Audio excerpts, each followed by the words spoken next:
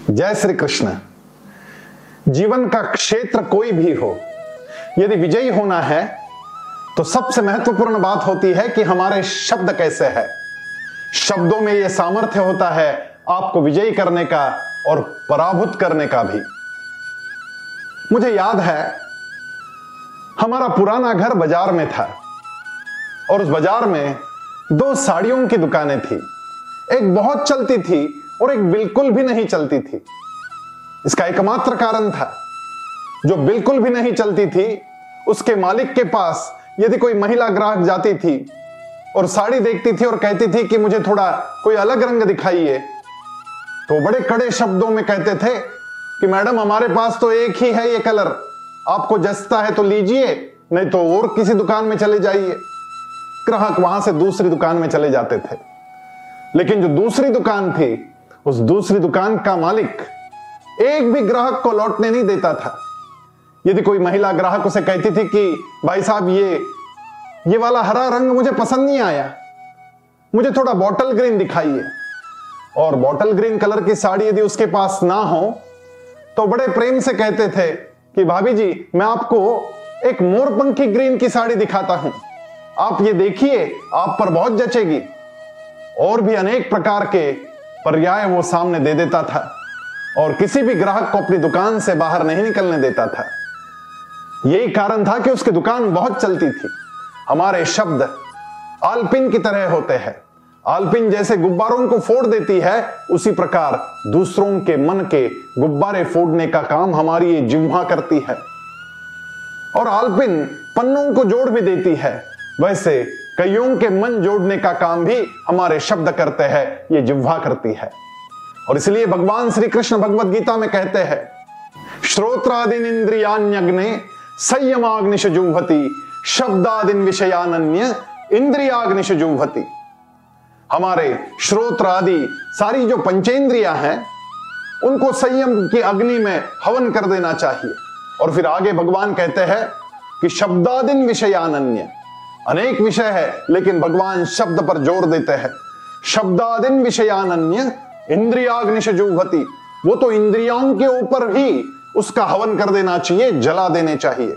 यदि गलत कोई शब्द जिह्वा पे आता है तो वहीं पर वो जल जाना चाहिए, बाहर ही नहीं निकले तो फिर विजय का मार्ग प्रशस्त हो जाता है।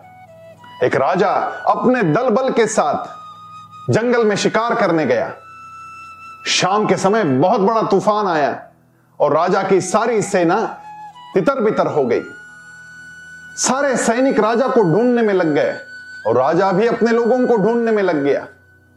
एक सैनिक था जो एक झोपड़ी के पास पहुंचा और झोपड़ी के अंदर जाके उसने देखा वहां पर एक नेत्रहीन आदमी कुछ काम कर रहा था। बैरागी था, साधु था, फकीर था। इस आदमी ने पूछा कि अंधे, क्या तुमने हमारे राजा को देखा? तो वो बैरागी बोला कि मैं तो अंधा हूं, मैं कैसे देख सकता हूं। सैनिक ने गाली दी और आगे निकल गया। थोड़ी देर बाद वहां सरदार पहुंचा और सरदार ने यही प्रश्न उस दृष्टिहीन आदमी से पूछा, क्या बाबा जी आपने हमारे राजा को देखा? उस बैरागी ने कहा कि नहीं, मैं तो दृष्टिहीन हूं, मैं कैसे देख सकता हूं। वो सरदार आगे चला गया और फिर प्रधान वहां जाके पहुंचा। प्रधान ने कहा, हे महात्मन, क्या आपने हमारे राजा को देखा? उस बैरागी ने कहा कि नहीं, मैं तो दृष्टिहीन हूं, मैं कैसे देखूंगा। और थोड़ी देर बाद स्वयं राजा ही वहां पहुंचा और राजा ने पूछा, सूरदास जी आपने हमारे लोगों को देखा? तो उस फकीर ने, उस सन्यासी ने राजा को अंदर बुलाया, कहा, है राजन आओ अंदर। मैंने देखा तो नहीं, लेकिन हां तुम्हारा एक सैनिक यहां पर आकर गया, फिर सरदार भी आकर गया और फिर शायद प्रधान भी यहां आकर गया। जब आदमी दृष्टिहीन है तो उसे कैसे पता चला कि यह सैनिक है या प्रधान है या सरदार है? राजा को बड़ी उत्सुकता हुई। उसने पूछा तो इस बैरागी ने बताया कि शब्द ही व्यक्ति का परिचय कराते हैं। जो सैनिक आया था उसने मुझे अंधे कर कर पुकारा, जो सरदार आया था उसने मुझे बाबा जी कहकर पुकारा, प्रधान ने मुझे महात्मन करके पुकारा और आप स्वयं मुझे सूरदास जी करके पुकार रहे हो। शब्दों से आदमी की पहचान हो जाती है। शब्द बड़े महत्वपूर्ण होते हैं और इसीलिए हमारे शब्दों पर हमारा नियंत्रण हो। भगवत गीता यही सिखाती है, जिसका अपने शब्दों पर नियंत्रण आया वही आदमी विजयी होता है। आइए इस विजय के मार्ग पर चलते हैं। जय श्री कृष्ण।